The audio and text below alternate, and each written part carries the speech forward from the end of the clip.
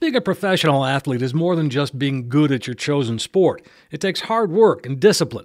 26-year-old Alexis Love is an Olympic hopeful and is on Team USA track and field. She holds numerous records and is currently training for the 2018 World Indoor Championships in March and has her eye on the 2020 Olympics in Tokyo, Japan. Love says her hard work caught the eyes of scouts early in her high school career. I think recruiters typically start to look around your sophomore, junior year, but they start looking when you're pretty early. Those scouts, if you're a big name and you're doing what you need to do out there on the field or on the track, they'll find a way to get to you. They keep their eyes on you for a while. She graduated from high school in Palmetto, Florida, and was awarded a full-ride scholarship to Murray State University.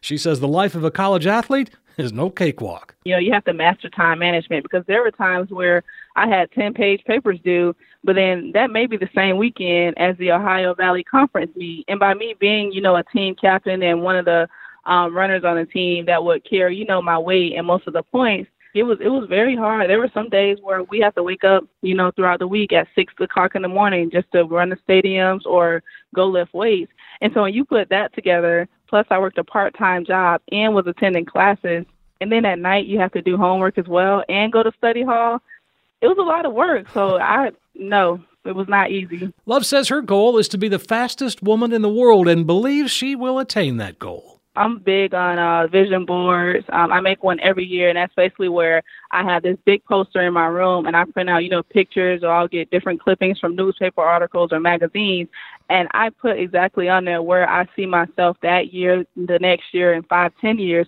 And so that way I wake up every morning and I spend time and I meditate and I look at that board, so I know that, hey, this is where I want to be and these are the things that I need to accomplish. And even talking about visualization, before every race, the night before a track meet, what I usually do is, even when I lay down at night, because my adrenaline is pumping and I can't get any rest, I replay that race over and over in my head. But the ending is always the same. It's me crossing that finish line first. So when race day comes, I have nothing to think about because I've already visualized myself winning a race. She says her days are long, but the rewards are worth it. So I wake up every day at 5 a.m.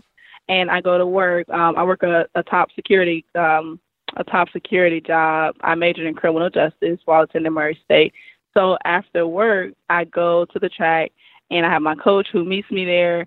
And what we'll do, we'll warm up, and then we'll go through our drills, and then we'll actually do the workout.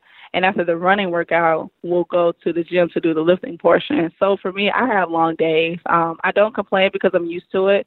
In addition to training full-time and working part-time, Alexis still finds time to mentor young people.